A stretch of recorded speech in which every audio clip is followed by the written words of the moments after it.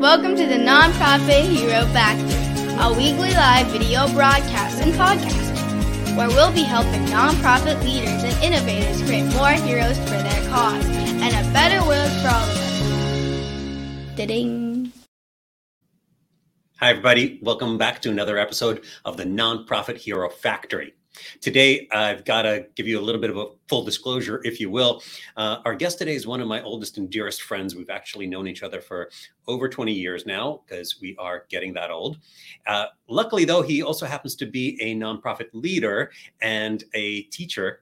He teaches people how to actually ask people for money, a topic that I think is particularly critical at this time of year for organizations of all sizes, whether you have a large development staff or none at all, and you do everything yourself. Really knowing how to talk to people, how to do that ask, how to properly seal the deal, if you will, or even start the conversation, I think can be really intimidating to people. So I'm having my friend Andrew Frank on today to talk to us about all of that. Andrew is currently the executive director of the New York City Children's Theater. I met him, like I said, over 20 years ago in another theater company, in another life. So previously, though, Andrew was the director of the Cultural Institutions Unit at the New York City Department of Cultural Affairs, where he oversaw relationships between the city and arts institutions. He was also the interim executive director of the Queen's Symphony Orchestra and the president of TYA USA, a national service organization that serves the field of theater for young audiences. And he now sits on the board of the Dramatic Question Theater Company as well.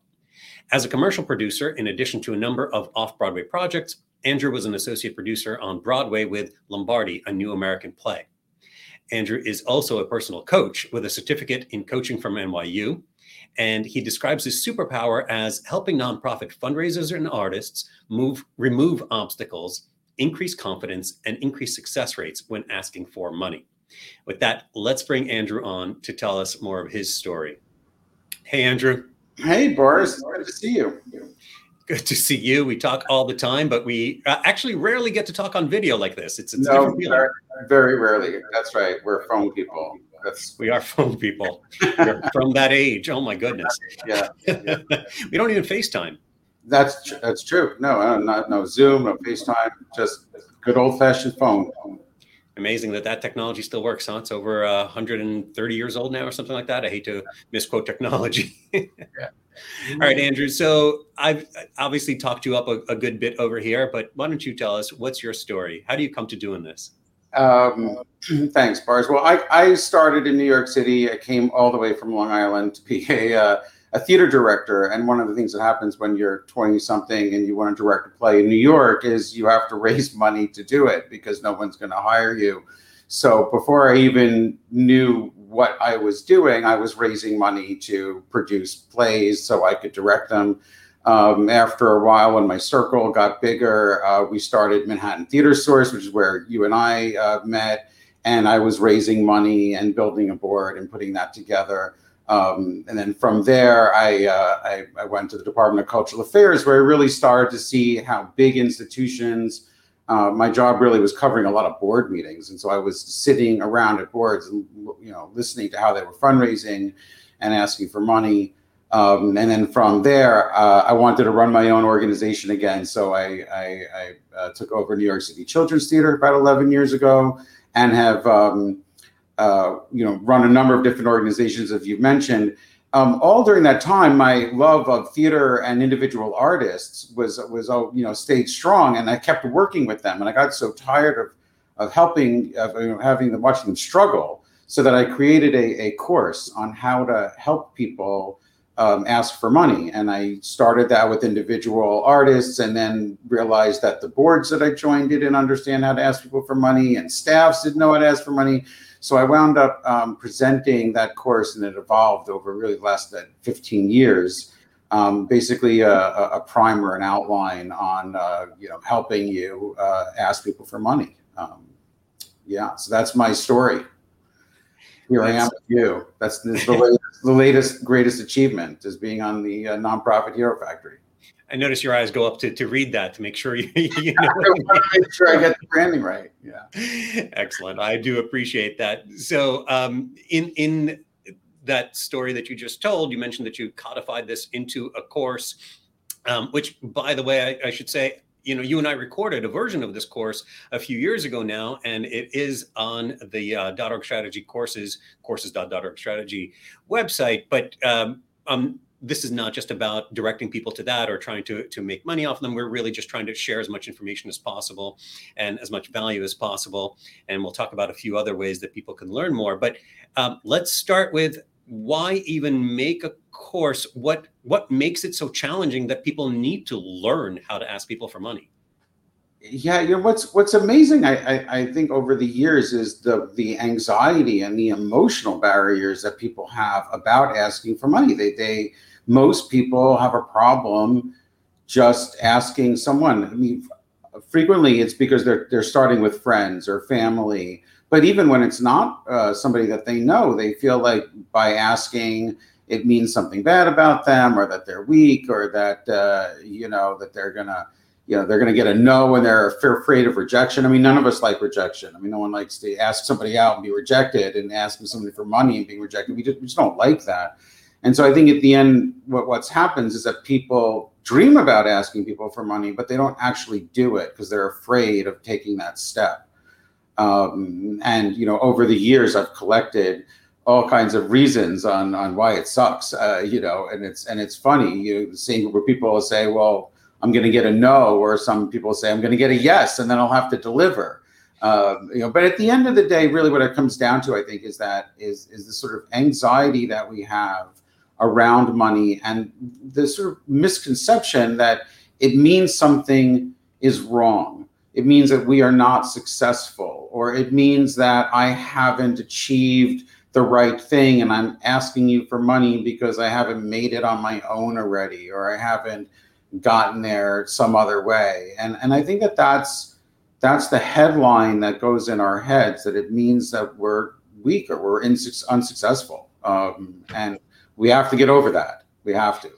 So are some people just innately better at this than others? Are all of us born with this issue, or are there just some natural born winners, if you will, that can go out there and raise money anytime? I have to say, throughout my years in the nonprofit sector, I mean, I've bumped into a few people who say, "Oh yeah, asking people for money is fun. It's the fun in fundraising." But I would say 99% of the people do not like to ask other people for money. But that being said, I think it's a skill set. I think it's something that you can learn. I think it's something you can get very good at, and I think it's something that at least you can polish and create. I think it's a skill set. That's the best way to describe it. It's a skill you can learn and get better at. And really, what you can do is you can raise money for your nonprofit or your project that you're working on. And I have seen many people get much better at it and become successful fundraisers. I don't think it's something that you either have to be naturally good at it or not good at it. I think it's something that's absolutely learnable. So then what do you tell those folks, like myself, to be honest, who are afraid for one reason or 10 reasons to ask other people for money? How do we overcome that mindset? So let me just start by saying, I think the first thing to do is to challenge this idea that asking people for money means something is wrong or that you're not successful. And I would actually ask people to go look out in the world and see who our successful people are. And when you look at very successful people, whether they're political candidates or CEOs or philanthropists, even the ones that give away money, they raise money. And they're very successful at it. And actually, people who raise money, become successful, and it's like, oh my God, look at that amazing person. They've raised so much money for this charity, or they've raised so much money for this political movement or for this, project. I mean, have you ever heard somebody say, "Oh my God, that horrible person who raised $10 million to support, backpacks for, people in homeless shelters"? I mean, you wouldn't. You'd be like, "Oh my God, that person's amazing." So the first thing I think we have to sort of say is asking people for money is a sign of success. Just the act of it on its own communicates commitment, communicates belief in yourself, communicates the value that you bring to the world about the project that you're talking about. So I think the very, very first thing to do is to challenge the idea of why we think it's wrong, and to get over that. The second piece that I think is a big deal is practice. We don't do it a lot. And if there's anything in your life that you just don't do a lot, I mean, it's hard to do. If you don't cook for somebody, if you don't cook, and then like 3 times a year, you want to sit down and cook a really nice meal, it's hard to do. If you cook every night, you get really good at it. And I don't care, what skill set you have, you read, you watch, you get better at it. So the other part of asking people for money is practicing and doing it regularly. I would even say for myself as an executive director, I have to make a lot of phone calls to foundations. And when I procrastinate and I put it off and I don't do it on a regular basis, my own anxiety, even after all these years, goes up. But when I do it every week and I make it part of my routine, it's easier to do. And so I think those are the top 2. I mean, we can go deeper at other times, but those are the top 2, is a mental and a practice. Awesome. I would also add to that mental part of it. One shift that I have seen really helpful, both to myself and to others, is rather than thinking about it as asking for money, it's offering someone an opportunity to become a part of something, to become a part of whether it's an organization or a project or whatever it is that's going to do good for the world. And hopefully they already believe in the outcomes that you're shooting for, your vision, right? Yeah, for sure. And I think, we can talk about this more later, but when you're asking for money, you're asking for a specific amount of money to have a certain thing happen, a certain outcome. Would you give $5,000 so we can run an arts and education program in a homeless shelter? And you're not asking for $5,000. You're asking to run an arts and education program at a homeless shelter. The money is the conduit. But that is definitely a good point, Boris, in terms of the mental shift. But also speaks to your belief that the program is valuable, right? Like that's part of why we're asking in the first place, because we believe in what we're doing. So since we're jumping into that already anyway, let's talk about this. What's the greatest challenge that people asking for money are facing today? Obviously, things are always changing in the world, but certain things also stay the same. So has asking for money changed? It really has. I wish it hasn't changed as much, but it has changed, for a lot of reasons. One reason is that in our COVID world, there's so much noise. So to get your message through, to get people to respond to an email or pick up the phone or to meet you in person is obviously so much harder. And that particular piece, meeting in person, is by far the most effective way to ask somebody for money. It's an in-person direct ask is the best way to do it. And so that being taken off the table is certainly a challenge. And then also there's so much need right now in the world. There's so much competing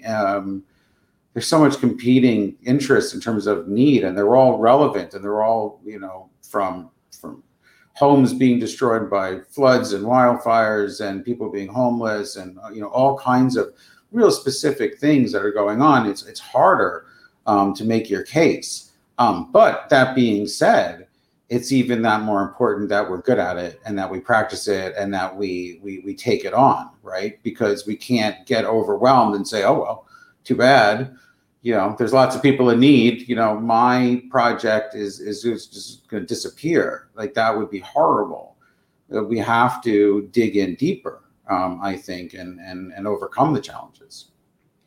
So ultimately, as you were saying before, we have to believe that our mission and the work that we're trying to do is still vital, right, to the community. And if we don't do this, and if we don't find ways to rise above the noise or break through and make these connections, then we won't be able to do what we do. And people are relying on us. Just because it's not the most pressing, in some ways the sexiest thing at the moment, or the most in the headlines thing at the moment, doesn't mean that our mission's not important and that communities don't rely on us, right? Yeah, I always say, to people in a workshop that the world literally is counting on those people, counting on you to go out there and make these really important projects in the nonprofit sector and the arts sector and the cultural sector happen. Like, they have to happen. Our society is not going to just automatically support these causes without the energies of the people that are making them happen. And it's crucial for us to keep doing it. So I feel like it's an imperative that we work at it, we get better at it, and we make our nonprofits survive. So then how do we do it today, especially in this COVID hybrid, whatever world that we're living in, where meeting in person is so much tougher? What do we do to overcome that challenge? Yeah. So, the first thing I would say to people is don't be afraid of the phone. You and I were talking about this at the beginning. I make a lot of phone calls. I talk to people on the phone. In fact, many foundations are run by people of an older generation, and they don't like Zoom. And so they pick up the phone. Obviously, for people who are comfortable on video, Zoom is great, or whatever, FaceTime, whatever video it is. But video meetings are wonderful, and I think they're great. And then also, obviously, email and texting. Actually, I was thinking about this before coming on, that how many people I've actually started to text rather than email, because I feel like email is actually gets just so clogged. But if I have somebody's personal phone number and I can text them and get them on the phone with me and talk to them about what we're doing, it feels more personal and it pushes through the noise. Obviously, I have to have their phone number, but I think the key is personalizing what the outreach is.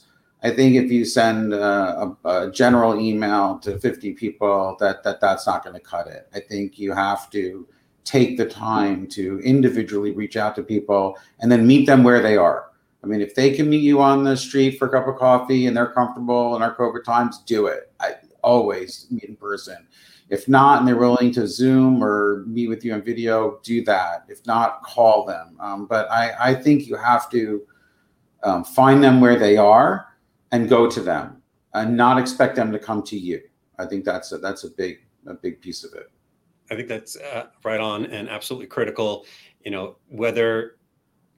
Whether it's because that the person is an older generation, there's almost a double-edged sword to it, or double whammy maybe is the better expression, because with COVID, people are less likely to be out in the first place, and older generation folks are more in danger of adverse effects of COVID, so they might not want to be out as much. And at the same time, a lot of them are also the ones who are less comfortable with technology, and so can't necessarily hop on a Zoom link real quick. I mean, I've experienced this, I'm sure we all have so many times over the last couple of years now almost, that it just doesn't happen. And many of us today don't think, wait, I can just pick up the phone and still use this computer as a telephone that's been in my pocket all these years. Yeah, I have to tell you, we're at the beginning of our year at New York City Children's Theater, and we do cold calls to foundations. I will call a foundation, I will leave a message,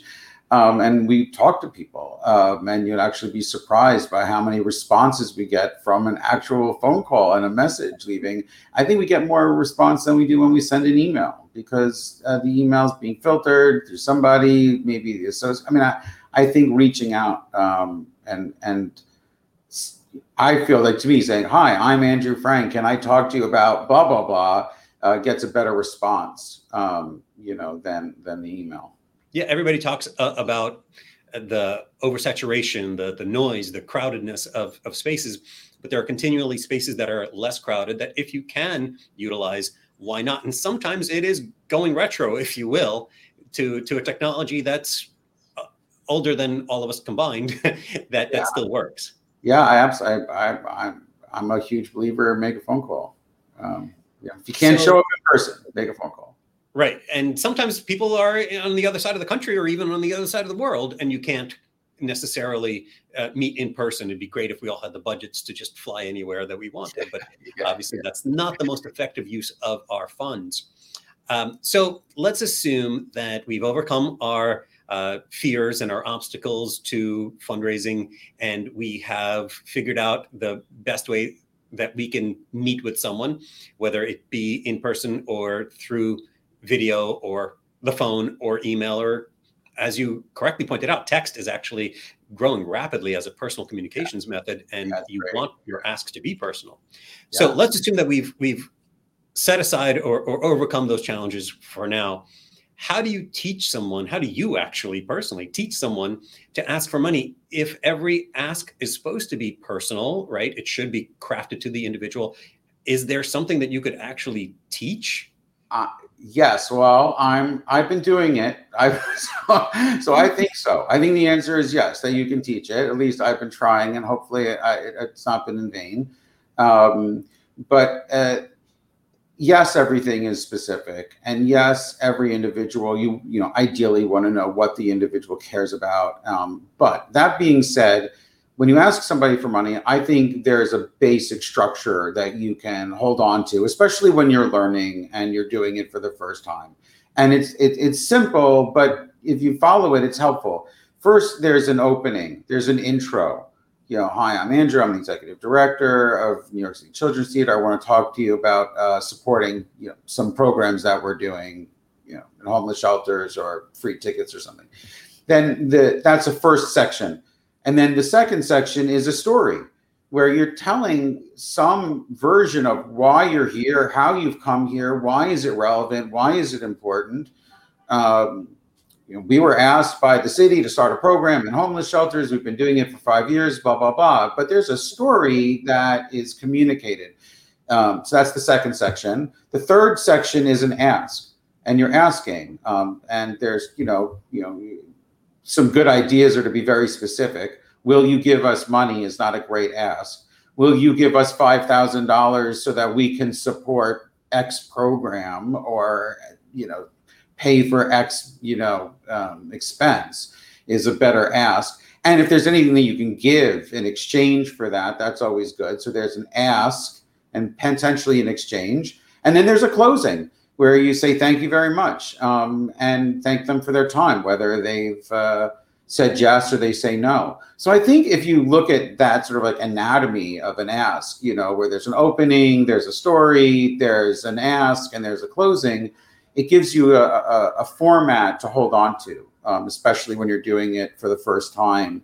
But I still think about it, and I've been doing it for a very long time. I still think to myself, make sure you're introducing yourself, make sure you're telling why you're here, and make sure that you're asking for something specific. It's always so hard. People always ask me, how do you pick a number? How do you know how much money to ask somebody? I mean, there are tricks to that, and you know, in another time and more time, we could figure out. But being specific is helpful. And I also just want to say, when people give you money, whether they give you money or not, the thank you is such a big deal. I've heard from philanthropists and from donors how often people don't write really warm thank you emails or call and say thank you, and don't follow up. Even major institutions struggle with this, and I don't understand why that is, but it's a big deal, because getting money and keeping someone a donor is just as important. Yeah. So the pitch, and I've had several guests talk about this particular thing that you were just mentioning. The pitch is one thing. Getting a donation, though, that's the start of a relationship. That's and right. Keeping that relationship, making it feel like a bidirectional, mutually beneficial relationship is absolutely critical. Otherwise, it takes so much effort to get that donor in the first place that why would you want to repeat that process more than you have to, rather than that genuine connective upkeep that you could do? Yeah, absolutely. I mean, when we start getting past the once you've asked for money and they've said yes, you know, the sort of ongoing relationship management is really important. You really want to avoid the situation where you're asking somebody for money once a year and that's the only time you connect with them. That's generally not good. And I have to tell you, Yeah. There's one organization that I've donated to. I don't even mind calling them out. I use Wikipedia a lot. And so I actually am one of the few people apparently on this planet who donates to Wikipedia. And I've donated different amounts over the years. And I got basically no communication with them year round. And then just now I had an email saying, hey, Boris, you donated to us. And I don't even remember if it was last year or 2 years ago that I donated last. And we really appreciate it. And can you please donate again?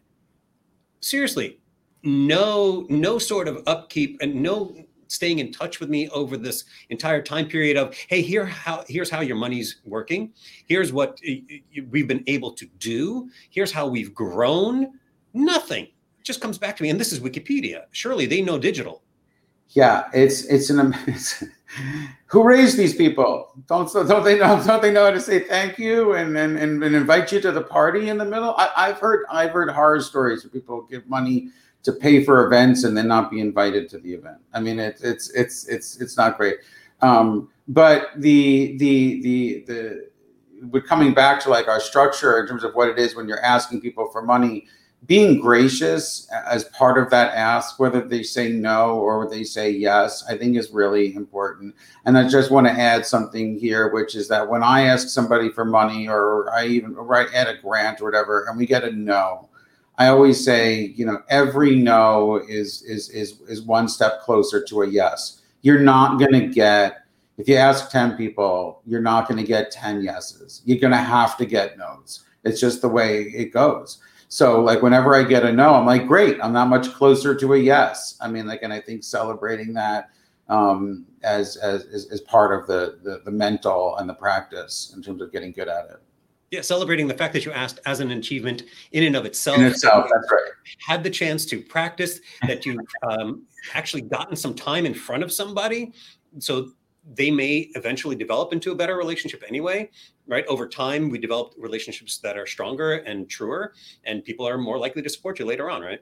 Absolutely. I've had many people say no in the moment, and then year later or 2 years later, give money because they weren't ready at that moment, or their priorities changed, or it was a new project, and then they wanted the project to be more established. So sometimes the no, that you get early on. In fact, one of the things that I always say is that, like, when someone says no, one thing that you can ask them is, I totally understand. Thank you for your time. Can I follow up with you in the future and just update you on the project? Would that be okay? And often they say yes. And then you just send updates on the project. And then you'd be surprised how often 6 months later, a year later, they're like, oh, wow, you actually are doing this. I'll give you some money. Andrew, could you also ask them if there are other types of projects that they might be interested in? So if you've pitched them on one thing right now, maybe in 6 months, you could come back to them with something else? Yeah, I think that goes to like trying to understand better, what somebody's interested in. And, there's a classic version of, people are interested in the mission. They're interested in access. They're interested in status. They're interested in different things. And so sometimes when you ask somebody about a certain project, hopefully before you've asked them, you have some inkling that they like what you're talking about. But it does happen, especially with foundations, but with individuals too, where you say, homeless shelters, and they say, no, I'm actually, more interested in diversifying audiences or something. And then there's another program that you can, bring back to them. Yeah. So, we've got the intro, we've got the story, we've got the ask, we've got the closing. Are there any pitfalls that we want to try to beware of when we're making the 4 sections, the 4 parts of a pitch? I would say, yeah, so one thing I always say is like, don't skip the intro and the closing. It's really annoying to get a letter from somebody or to have somebody call you on the phone and talk to you about something and then ask you for money. It feels like you've been hoodwinked. It's not great. Like if you ever read a letter you get, and then at the end, it's like, oh, and will you support us? It's like, oh, this is a fundraising letter. It's not nice. So it's really important at the beginning to say, hi, I'm calling. I want to talk to you about supporting this organization. So I think that's really important. The other thing that I would say is the biggest pitfall is to assume that the person understands the relevancy of the work that you're doing or the project that you're creating. I think we get so wrapped up in our own sense of how important it is that we do, that we forget that the rest of the world out there isn't living in our office, in our head, in our programs. And we just think, oh, of course people would give this money, right? Because it's so important.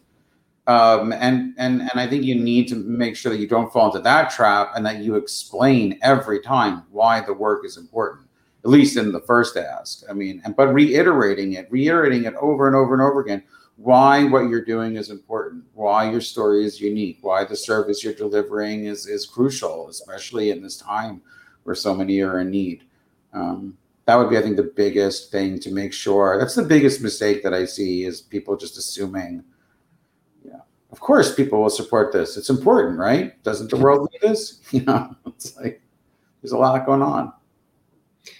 Absolutely. So if someone is just getting started, are there any tools or resources that you recommend? Or maybe someone's been doing this for a long time, like yourself. Are there any resources that you recommend that they go check out?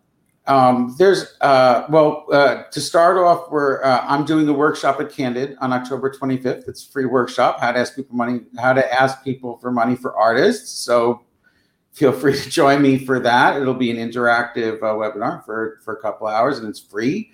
There are a few books that I like, and I got them next to me because I knew this was coming. So I think I got Fascinate, which is all about making things, attractive to people. Positivity. There we go. Fredrickson, because being positive about it.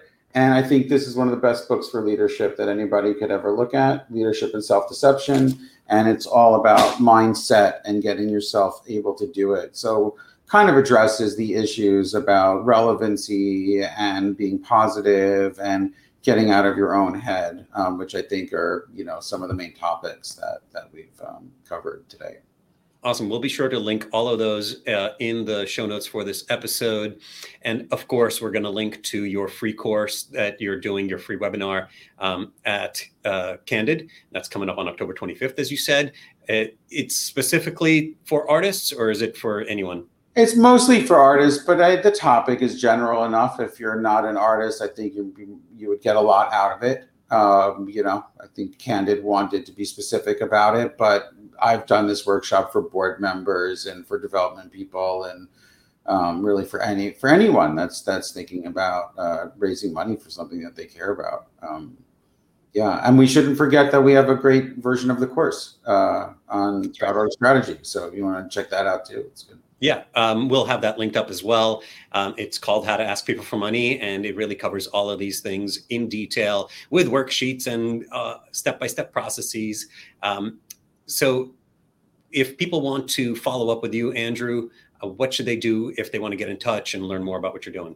The easiest thing is to email me at New York City Children's Theater. My email is afrank@nycchildrenstheater.org. And I'm because I am a coach and I work with individuals and leaders and nonprofits, I really do enjoy helping people, pursue their dreams and make these projects happen. I sincerely believe, like you, Boris, and why this work that you're doing is so important is that if we don't help nonprofit entrepreneurs and nonprofit, people succeed, then the world becomes not as nice a place, and we need to help. So feel free to email me, and I'll get back to you because it's important.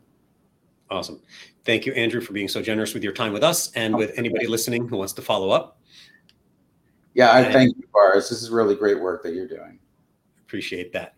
All right. And thank you, everybody, for joining us today. I hope you found this conversation with Andrew Frank around fundraising and crafting a great pitch helpful to you and the work that you're doing. Feel free to follow up with him. Feel free to follow up with me on any questions that you might have, including if you want something specific featured on a future episode, a specific part of the work that nonprofits do.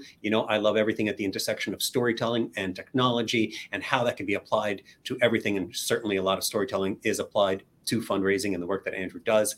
So thank you all for joining us. We'll see you again next week. And if you like this show, please, please, please like, comment, leave a review so that more people can discover people like Andrew and the work that we're doing here to help you create more heroes for your cause. Bye-bye. Thank you all for watching and listening to the Nonprofit Hero Factory. We hope this episode has given you some ideas and strategies for creating more heroes for your cause and a better world for all of us. Please be sure to subscribe to this show on YouTube, Facebook, iTunes, Spotify, or your favorite podcast platform. And let us know what you think by leaving a review.